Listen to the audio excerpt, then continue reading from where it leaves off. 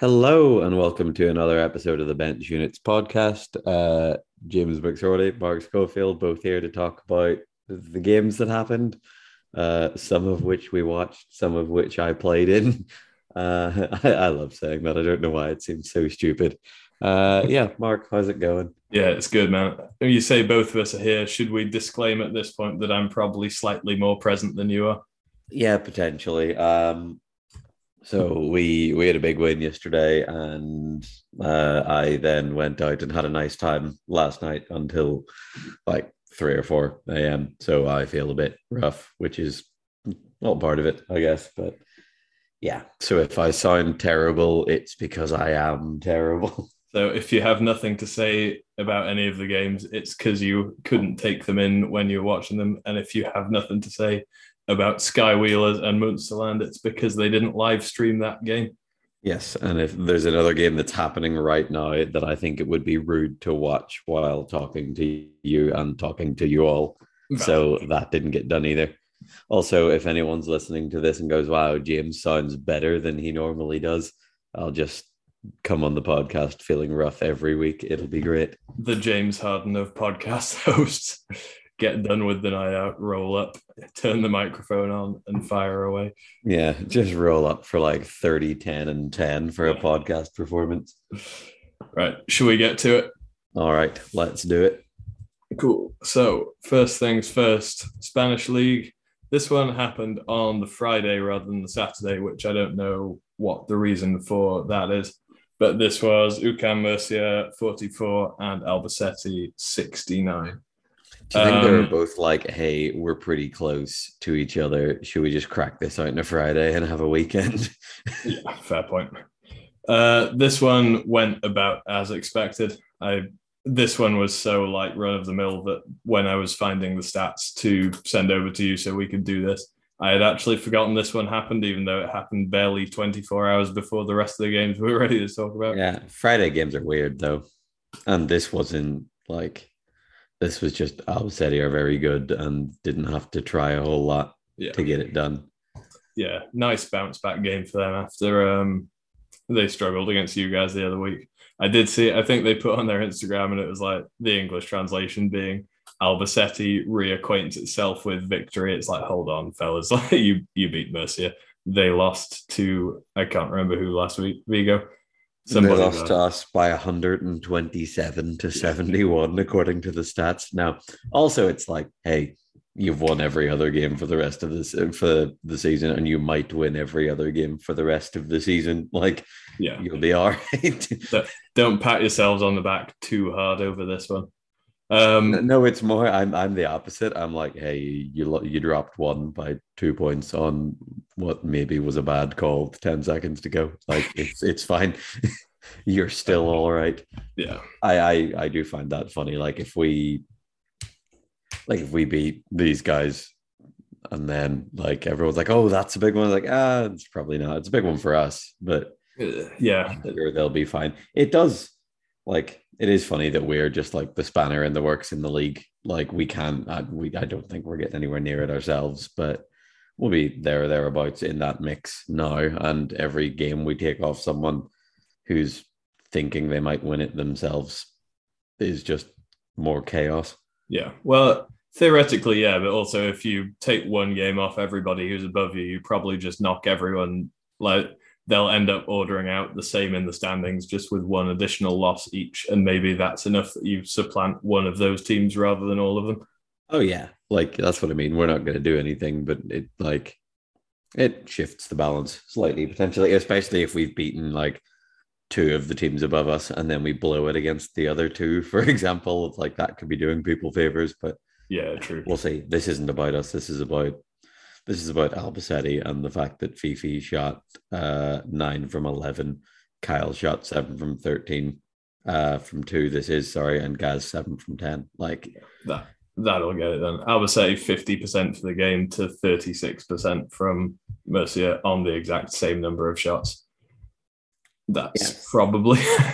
statistically likely to get it done. Yeah. There's a Oscar and Rubio being plus 23 out of the 25-point win. And I think maybe the plus minus is a little bit skewed because the most anyone from Albacete played is 30 minutes. But Oscar being plus 23 in 20 minutes probably means if a 1-5 is making that much difference, Murcia may have some structural issues. But also, Murcia's two main guys shooting a combined 7 from 24 might also point to some structural issues. So what do I know? But also, I don't know, like I think a 1-5 having a massive plus minus, like plus minuses point classification wise means a bit more in wheelchair basketball than it does in the running game, where it's like this guy being on the floor facilitated these other guys being great on the floor. And like that comes into a lot of it. Like if the stuff that he does, and it is a fact, the stuff that he does kind of lets other people do what they do so efficiently and so well, like that's probably why he's plus 23 as much as anything. Fair point. So yeah, just to round this off, because there's not a lot of getting beneath the surface on this one, but 20 points for Filipski, 14 apiece for both Gaz and Kyle. And then Murcia with 9 points by Jose Marin, I think is his name. Jose Sanchez, maybe. The Spanish name. Marin. Yeah. The Spanish names always do me, and I always pick the wrong one, even though I always know which one I should pick. I second guess myself. You could say both because that's technically right. Yeah, but they don't, right? It's like Hasso from your team, everyone calls Hasso, but I think his full name is Luis Eduardo Hasso Sandoval. And it's like, nobody's using all of those, man. Save yourself the time. Tried to get someone to call him Luis yesterday, and I was like, Hasso, what does your mum call you? And she was like, she calls me Hasso. And I was like, there you go. He was like, she calls me Luis when I'm in trouble. I was like, all right, man. Imagine him being in trouble with his mum.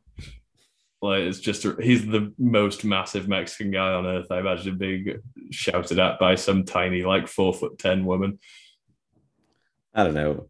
His mum might also be 6 foot something. Maybe I don't know. Probably not. I don't know. Yeah. But yeah. Anyway, Murcia, one of two teams this week who played an entire game and didn't have a player make it into double figures. And to not overcook this, I say we just call that a losing formula.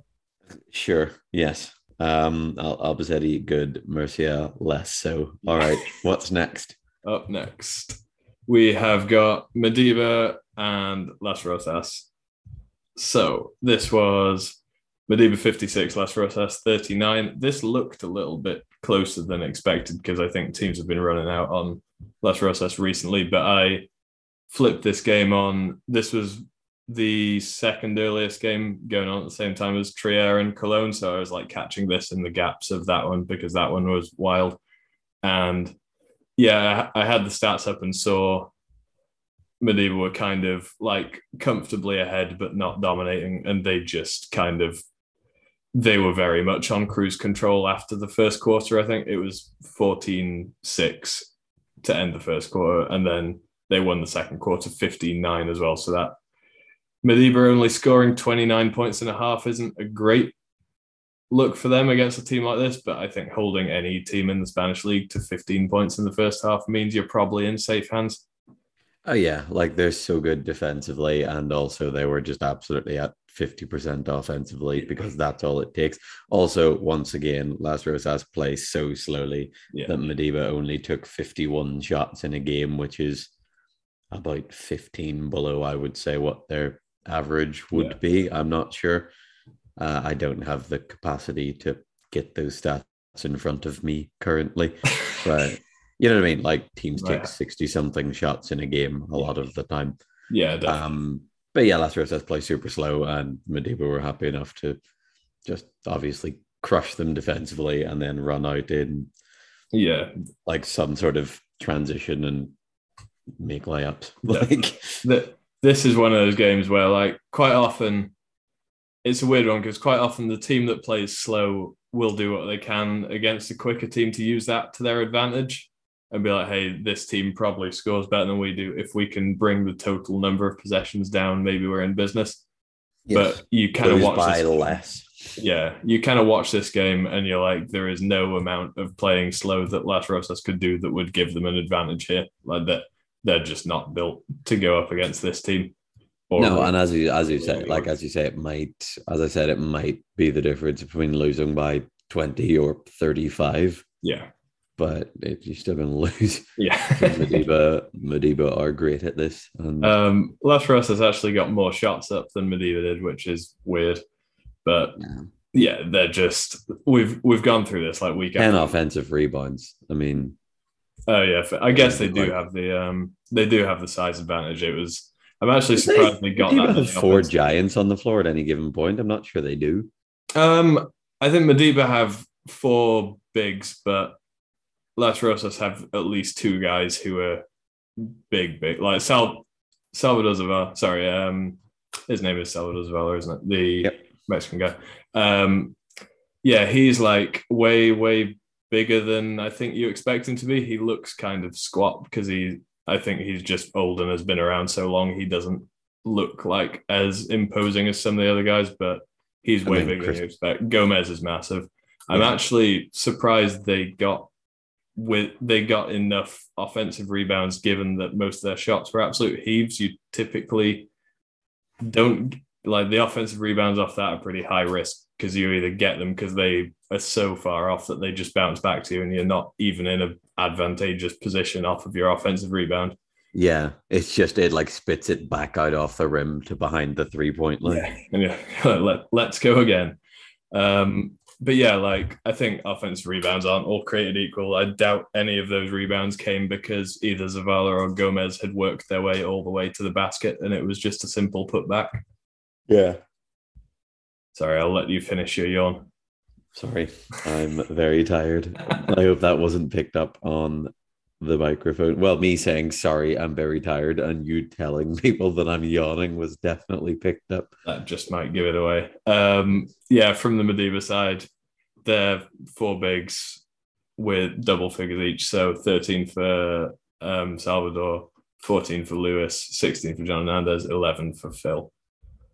So that's going to get it done when Las Rosas are getting 10 and 12 from their two bigs. And they got I don't know this number 7. Who's he? Fernando Cantero. Apparently, I have not seen him show up in this. The bald guy. Yeah, one of the bald guys. He sits kind of mid height, doesn't he? Yeah, I've seen him. Yeah, 3 double-figure scorers, plays 4 double-figure scorers, and almost no contributed points from anyone else. There's a 5 and a 2 elsewhere on the stat sheet. So that's, yeah, the numbers do add up, and it adds up in Madiba's favor on this one. Us just like checking on the stats is a consistent feature of this. Well, it is because there was that one of Ali Amadi where he assisted himself on every single basket. Oh, yeah. That was weird. That was weird. Just whoever was standing that thinks a dribble is a bounce pass. All right. Next game. Iberconsa Amphi Vigo 68. Severgas Burgos 63. Man, I was so sure it was going to happen. I don't know if I was so sure that Vigo was a big win, up. But I was so sure this was going to happen, and subsequently it then didn't. Yes. My favorite thing is that Andrei Machak has continued his scoring 18 points from 2-point range in any game. Like he has like some different, like he'll have like a different amount of threes or free throws or whatever, but he makes 9 2-point field goals in every game apparently, which is so weird to me. Like he just nearly always has about 18 from there and then a couple more from other places. Yeah, it's wild, isn't it? But that's not actually the story of this game. That's just the bit that I think is funny. Yeah. So the deal here is that Burgos were actually up by 1 after the third quarter, and Vigo won the final quarter by 6, which gave them a 5-point win. Mm-hmm. This was kind of as close to the blueprint of a successful Vigo game as we're ever going to see, I think, bearing in mind not playing the strongest opposition in the world, although everybody who voted on our Instagram polls yesterday did vote for Burgos to win. I would just like to point that out. Yeah, you know how hard it was to explain why you had Burgos or Burgos to someone. I was like, this goes back to a long time ago where you just like completely missed, like you just completely underestimated Madiba and overestimated Burgos, and you got it so wrong that we've made fun of you every day ever since.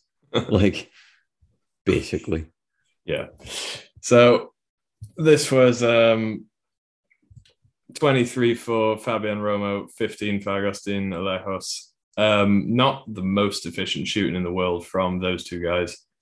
And although they did get up to 40 shots between them, which is kind of what we've decided is the watermark. Yes. Just because we want people to launch. Yeah. But Vigo did get contributions from other guys. So they got 12 from Julio Vilas, 6 from Walter de Horta, and they got an 8 and a 4 from Christian Seidel and what's this guy's name? Nagwa Mohammed. So that's, I think, probably about as much combined production as they've got outside of their two main guys, maybe in a game all season. I'd struggle to think of one where their supporting cast outdid what they did here. Yeah, there's been a couple of good Julio Vilas games, and that makes a real difference for them. Yeah, definitely. He's been super efficient the last couple of games, to be fair as well. He was 6 from 9 this week. I think he might have been 6 from 9 last week as well. But yeah, he's kind of bringing it. And effectively is a 3-pointer playing like a Turkish low. So he's finishing off the easy ones.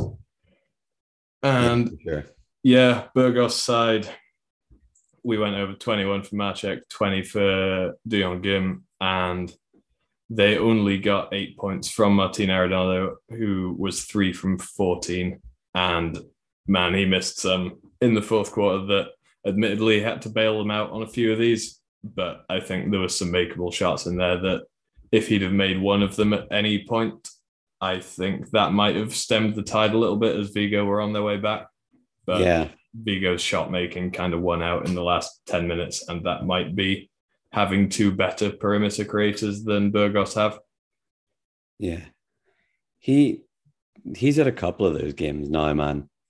Arredondo, like a couple of 3 from 14s, 4 from 12s and stuff. And it's the thing of Lee Fryer goes away. You have to move everyone else up the pecking order, and you just need a little bit more from your third guy, don't you? Yeah. And he's just, I think really the weakness is he's just not mobile enough to whatever space is created by Maciek or Gim. He isn't mobile enough to use that. He just kind of relies on, hey, I'm pretty big. I can shoot a mismatch over, if I get left at the free throw line, I'll probably just shoot this rather than like Lee would have, I think, killed off of cuts or something in this game if the ball was out with Maciek or Kim and they were creating shots in that sense. But they just don't have that element. And now they're a very like rigid offense, I think, at this point. Yeah.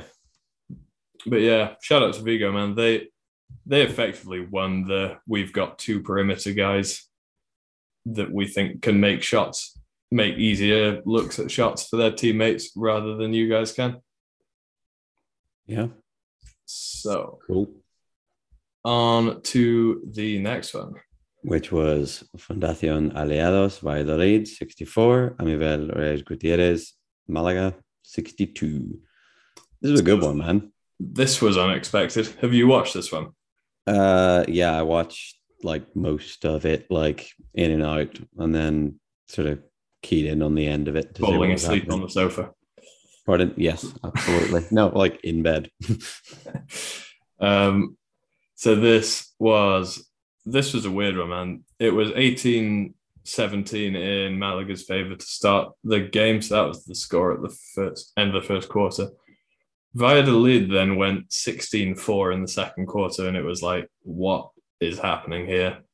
Like, where's this Valladolid team been in the past few weeks where I've been panning them? But yeah, it was a weird one. Malaga just kept, we talked about this last week, how they've got kind of malleability of lineups, and that kind of hurt them in this game because I think they were continually looking for a better lineup rather than figuring it out with the one they had on the floor. And they went to the kind of 3 perimeter bigs thing that we talked about last week and didn't have really any size matchup for Jelmer, who beat Christoph Kozarina in the battle of being tall and lanky. And Jelmer also did nominate himself for the belt again, although he didn't use his own name or say me. He tried to give a description of himself, so he's in timeout once again. Sorry, Jelmer. Sorry, Jelmer, get back in there. But yeah, the weird thing was after that 16-4 quarter, Malaga then won the third quarter 22-13. So that cut the Valladolid lead all the way to 2 after the quarter they just had. And there was then 18-18 for the final quarter. So that was Valladolid pulling it out at the end after the balance had gone all over the place for the first 3 quarters. Did you see anything better from Valladolid this time other than Adrian Perez being probably better than we even thought he would be and hopefully stabilizing them? No, Perez is good and generates a lot of their offense when nothing else is going for them. And I think we just underestimated what him being away would do. Yeah, definitely. So him coming back and giving you 25, 25 and 9, there you go. That's a big performance. And it kind of allows everyone else to kind of slot in and not have to play up a spot. And I think the interesting thing in that is that Valladolid won this game even with a really inefficient shooting game from Maxi Ruggieri, who's been, for all their flaws recently, has been making shots. I think he was 8 from 9 last week and has been hitting at least his threes consistently while they've been struggling. But he was 6 for 18 in this game. When I heard they won this game, my first question was, did Ruggieri go 6 from 8 from 3 or something again? Because that's I forgot that Adrian Perez coming back was kind of what the catalyst was, because they've had a couple of games that they won that I didn't think they would, and it was because Ruggieri went nuts. Sure. Yeah, it was a weird one, definitely, but I think this was kind of, with the game seesawing like it did, this very much came down to Valladolid sticking with the lineup they trusted, while I think Malaga were kind of, even when they weren't down by many, there was a real panicked feeling to Malaga as they subbed guys in and out looking for the best units. And there was weird stuff like when Malaga were playing their 3 bigs unit and still trying to press with Abdi and Luis Cristan on the floor. And it's what? This is not your pressing lineup. You have Pete Cusack, Tyler Baines, that Swedish guy whose name I can never pronounce properly. Leo. That's the one. And Jose Romero, Jesus Romero, is that his name? Jesus Romero. Terrible with names today.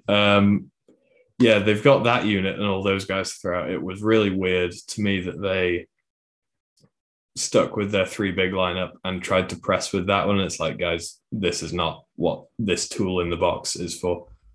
But yeah, I don't know. I think this was impressive performance from Valladolid, and I've been pulled up since last week's win that they had. I've been pulled up by saying I didn't do a good enough job of apologizing to them. So I would like to, we might even make this the soundbite for this episode, but I would like to officially, formally apologize to Valladolid and Jelmer, who is still not getting the belt.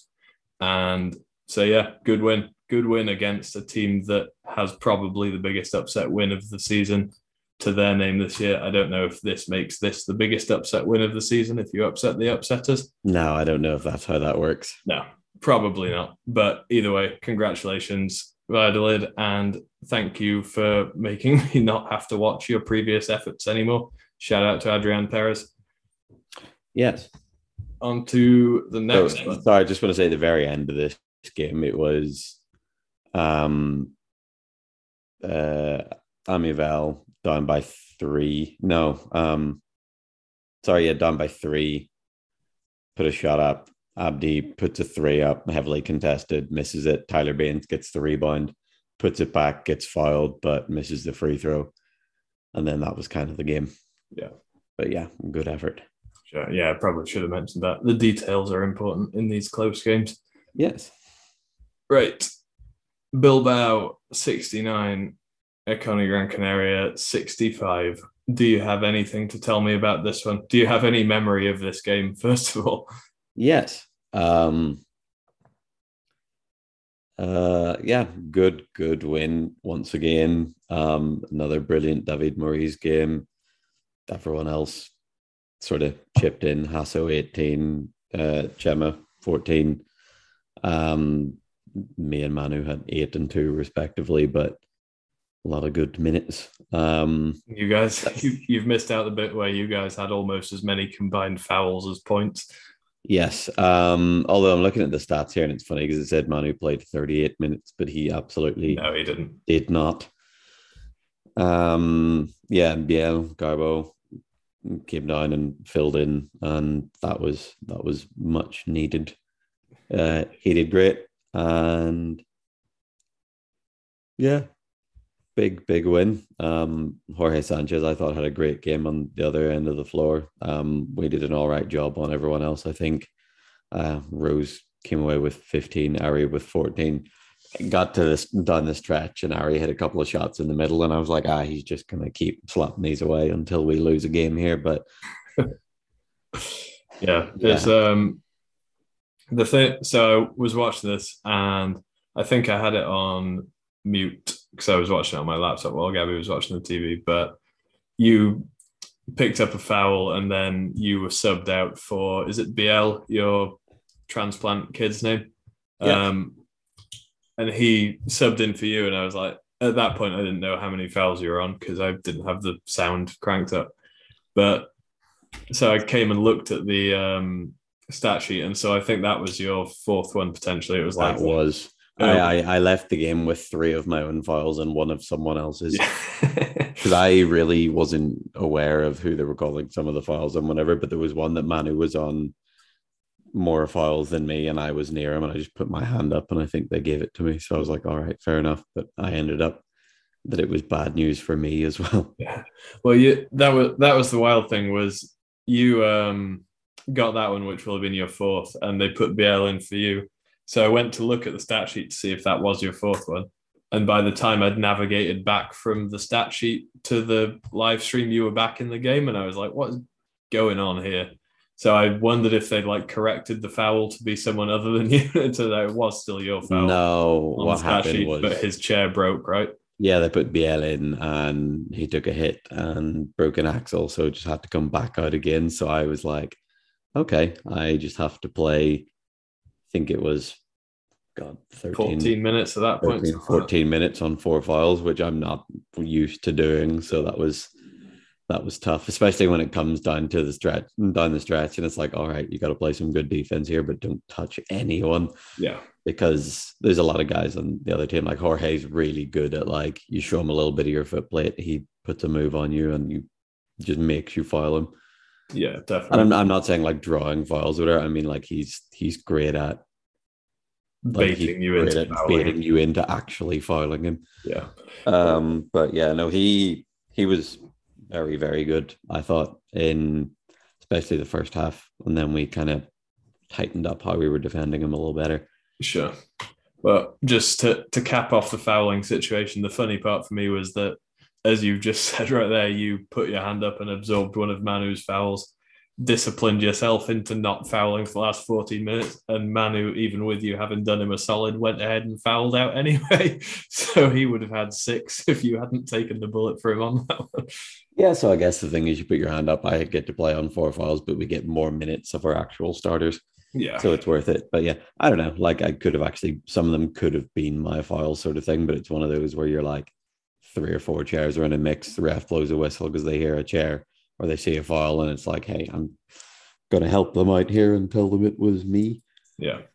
But no, that's fair. But yeah, I mean, I thought BL did a really good job for you guys, and you actually closed the game out without Manu for the last, I think it was about 6 minutes, whereas it says 2 here. It was definitely more than 2 minutes of BL playing. But yeah, David Maurice kind of carried on, showed that he deserves the bench units belt, which he might well roll over for a second week at this point. He might keep it, yeah. And yeah, I think the interesting thing for Gran Canaria was Luigi in foul trouble for them as well because they took him out of the game super early, and Yeah, he had 3 in the first.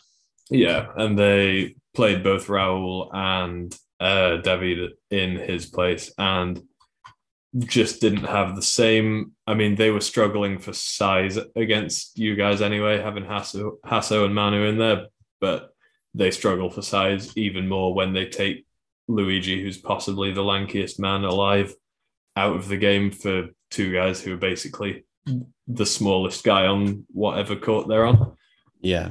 And yeah, you guys were, I mean, Hasso hit some big ones for you where he kind of got inside and everybody collapsed around him and were swiping at him. He just was like Godzilla towering above everything. But yeah, I thought you guys played well and you were super balanced. And you even came out firing and you swished a couple of early ones on your old team. So I think I know you don't like it when I claim that things are personal, as you didn't when I said the Landil and Amit Vagoda thing was personal, but I think both of those, when they didn't jump you and you splashed them, must have been a little bit personal at least. No, it's not personal. It's like you go to a team for 2 years who they know you well enough, and I know that they know me well enough that if I catch the ball 12 feet from the basket, they're going to kind of let me do what I want. So it was nice to be able to be like, all right, cool. They're making what is the right decision to not jump me on this, obviously. But if I can knock down a couple of these, it helps us out. Yeah, sure. And yeah, that's always nice to know because like anyone who isn't going to get jumped in a game kind of knows they're not going to get jumped on the way in. Yeah. Definitely. So it's nice to know like, hey, if this comes to me, I'm happy enough to pull it and I'm kind of content to live with the results of it. But yeah, man. Yeah. Well, you showed them. Did you have any trash talk afterwards about how they shouldn't have let you go? No. It's a business. I'm happy where I am. Also, I'm just looking at their stats. It's mad. Obviously, Luigi didn't have a good shooting game, but their other 4 starters shot 50%, 70%, 42, and 58. Yeah. Nuts. You guys did well I mean, they shot 49% as a team, right? You guys shot 56. It was pretty close.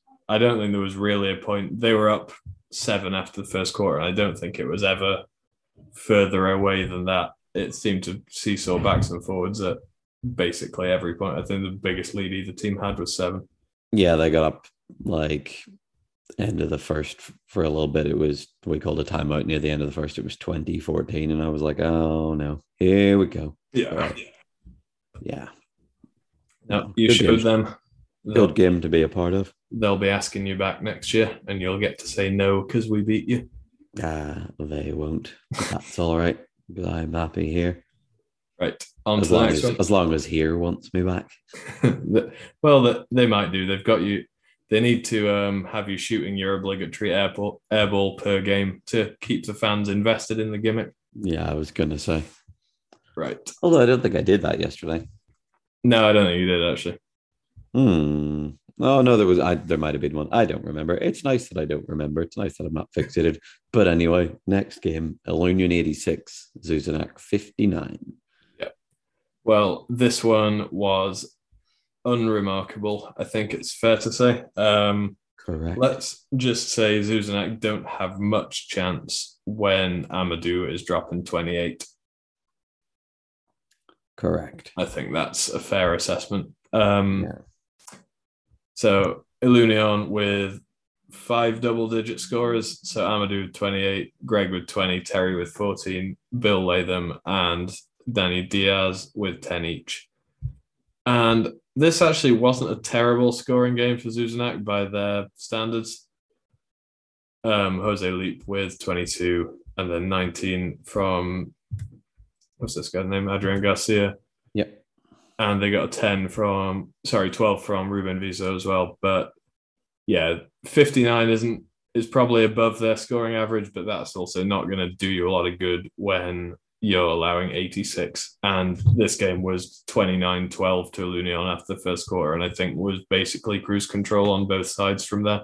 Yeah, Ilunion having 56 points in the paint says a lot. Like I think when they're clicking and their outside scorers are scoring and they're opening things up, and you're getting obviously 28 from Amadou, the majority of which will have been on the edge of the charge circle or the edge of the key. Like that's Ilunion getting whatever they want, you know?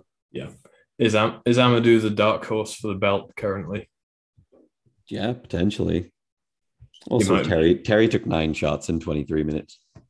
Yeah, which is very like when we speak about when Rose and Jorge, when they play teams like Zuzanac and they take 8 shots each, and it's like, oh, it's probably not because they couldn't get them off.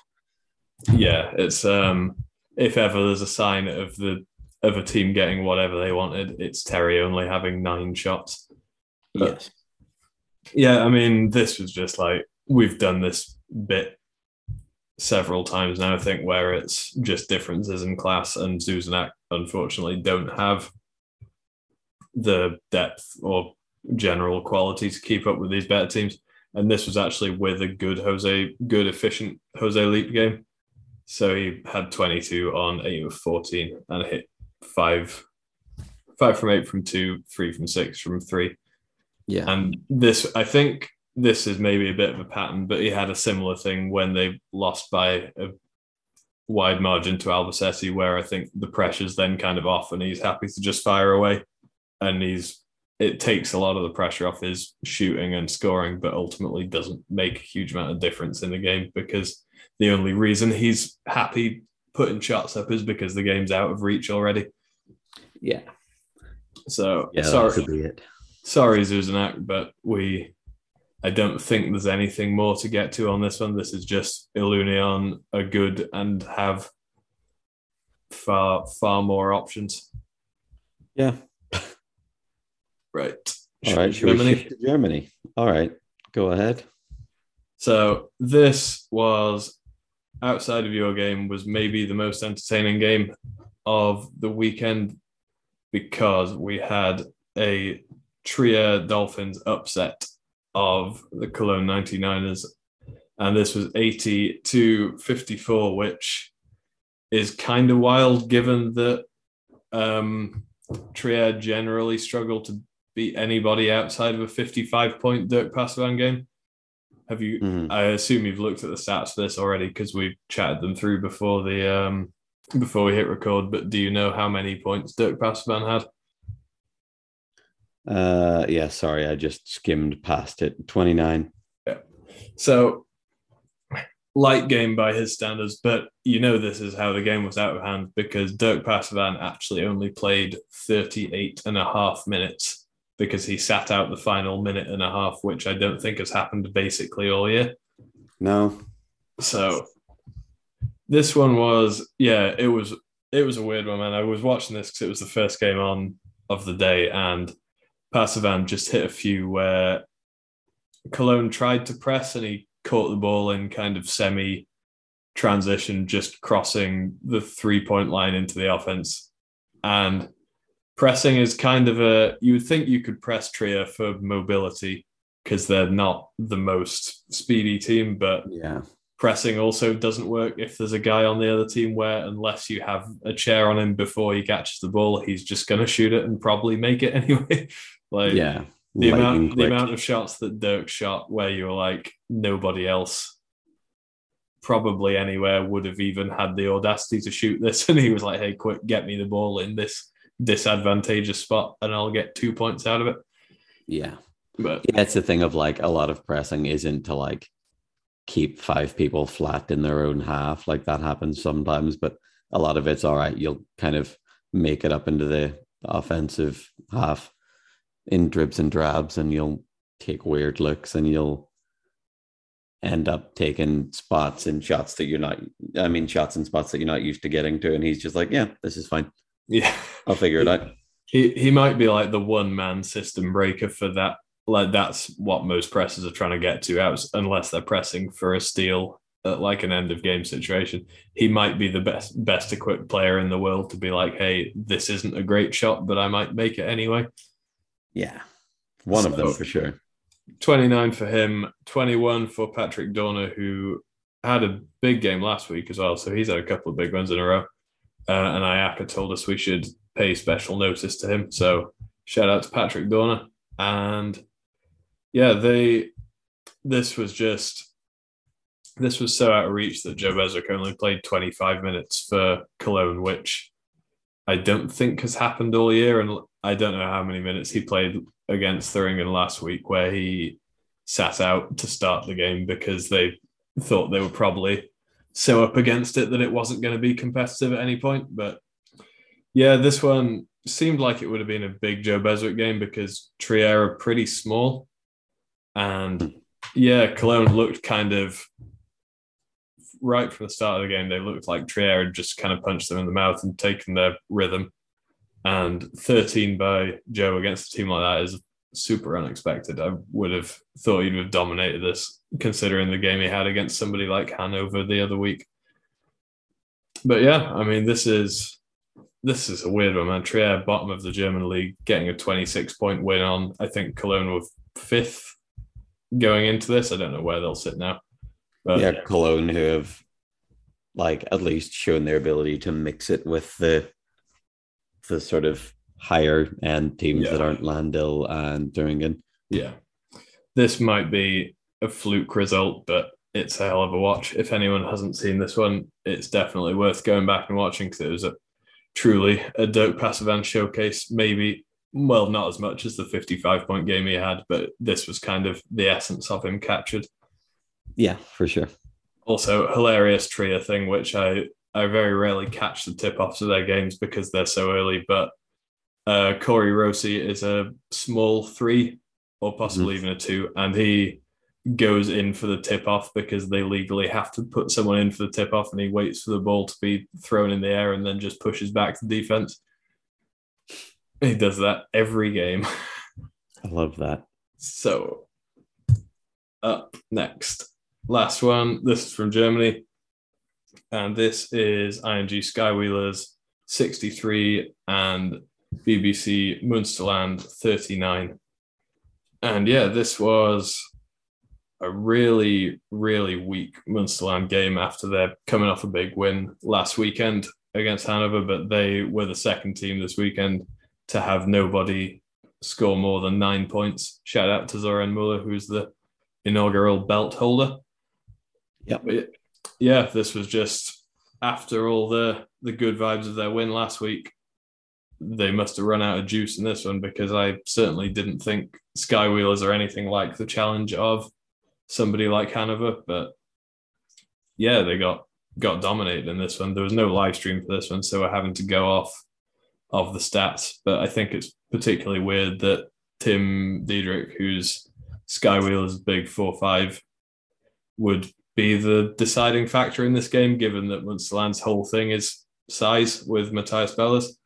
Yeah, like it would have been interesting to see how that happened, but yeah, it surprises me that size got it done against Münsterland, but he might have just been big and got it done in a different way. Like, Tim Diedrich did hit 3 from 4 threes, so maybe that was the secret. But yeah, he had 23, which I wouldn't have thought Münsterland would have given up at all. Outside of that, 10 for Nico Dreimuller, 9 for Kim Robbins, and kind of 6s and 5s up and down the rest.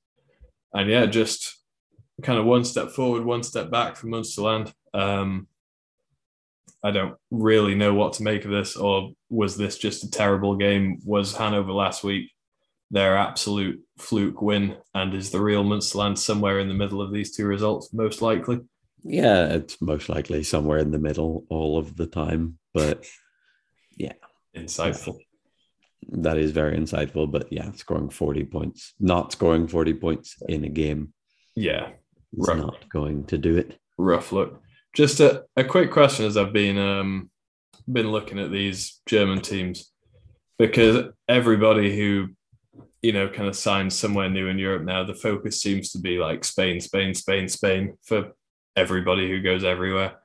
In this kind of Hanover down to Skywheelers or Münsterland section of the German league, there's quite a few of these teams who feel like, were they just one additional relatively big name signing away if they could pluck somebody from some of the Spanish teams, they could seriously mix it up and make a competitive German league team.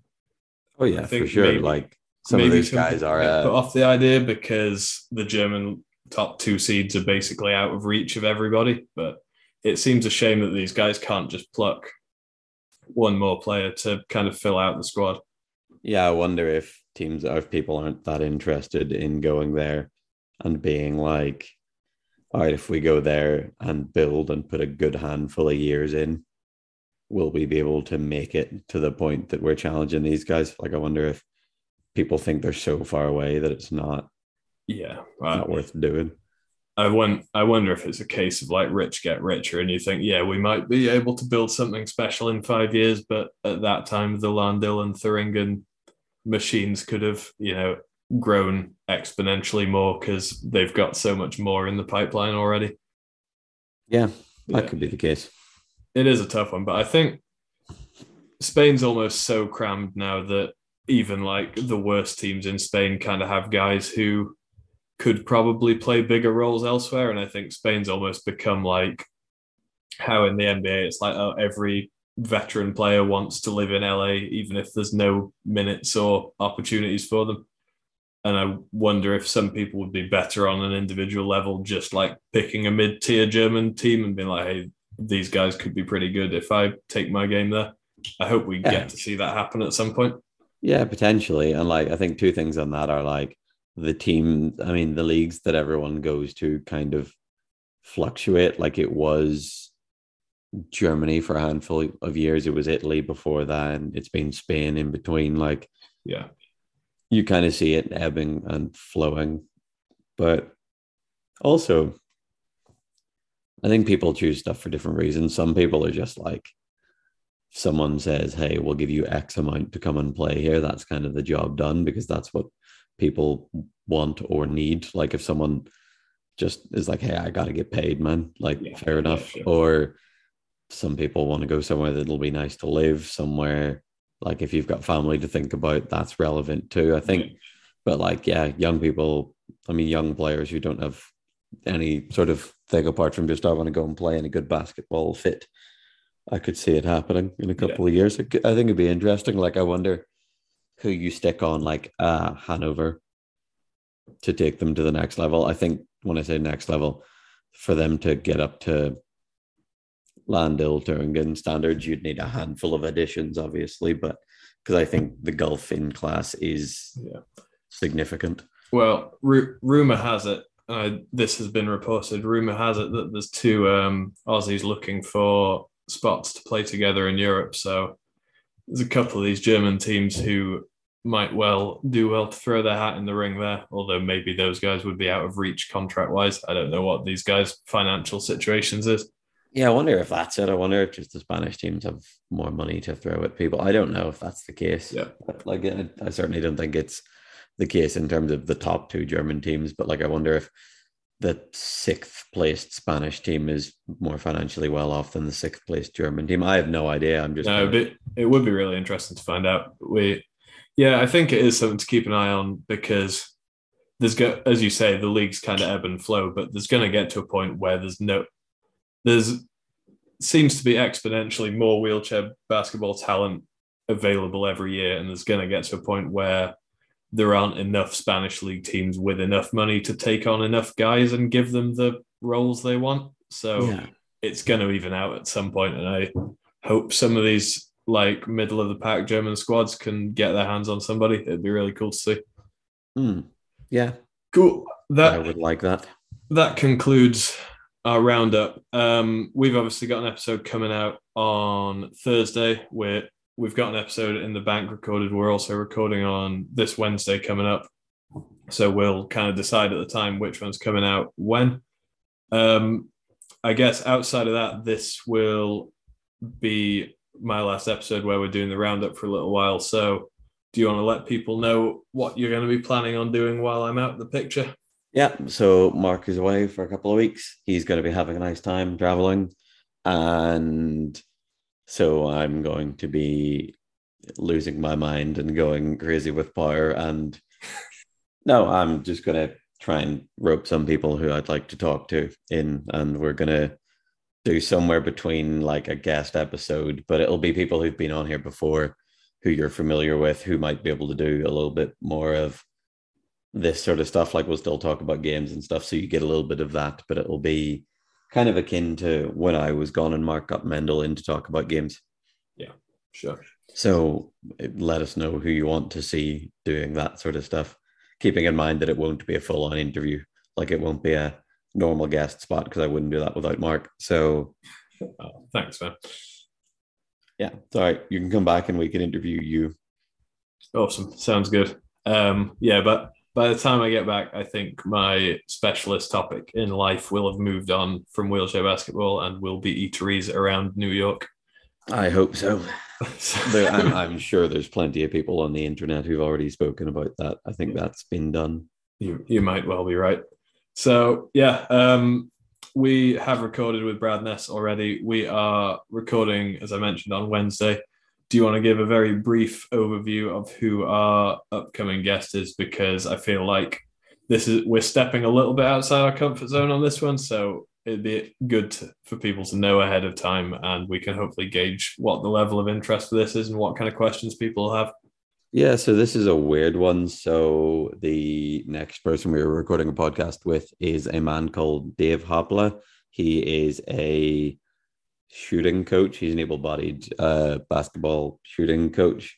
He has coached for several NBA teams over the years. He has done individual workouts with NBA players, including Kobe Bryant. And the reason I was able to get in touch with him is he has links to Belfast. He played in Belfast when he was younger, because you could always shoot the ball, but he was also very small and unathletic, so never made the big leagues. But I went to see him give a shooting clinic, and he was talking about what he does with the little like headset microphone on while shooting, and he like didn't miss for an hour and a half just while talking about it. It's incredible. He holds world records for most NBA 3-pointers in a minute with 1 ball and 1 rebounder. He has a load of different shooting records. He stats all his shots and he shoots 98% every year. He's about 60 now. It's insane. But every day he shoots, he counts his stats. He gets someone to write them. He writes them down and works them out on his shooting. It's all online. You get I'm not just making this stuff up, but we're going to talk to him a little bit about him coming up in basketball, and then probably just ask him a lot of stuff about his experiences coaching really high level guys. Like he's been a shooting coach for the Detroit Pistons, the New York Knicks. As I say, he's worked out with Kobe. He's done stuff with Michael Jordan. It would help if you didn't just list 2 teams that suck. He was the New York Knicks shooting coach the year that they took the Eastern Conference by storm. So it's fine. He helped people to learn how to shoot. It's cool. His website has a load of testimonials from like actual good NBA players being like, no, this guy is the man. So yeah, that'll be fun. That'll be interesting. And anything you want to ask him, this will be a more able-bodied basketball focused podcast, but I thought it would be interesting. So, yeah, it definitely will. And we know from like having the stats available for our listeners and stuff that NBA content is kind of a thing of the past now, outside of like random references, because most people aren't here for the NBA stuff. But I would encourage you to bear with us on this one, because I think this is going to be, it might be NBA relevant in terms of stories and whatnot, but you can't get any better than hearing, the wisdom of a shooting coach who shoots 98% into his 60s. So do show up for that one. It's going to be great. And also show up for the Brad Ness episode, because, man, that guy can talk, is my analysis of that one. Oh, yeah, that was excellent. So, yeah, those 2 coming out soon. James is going to have some guests in.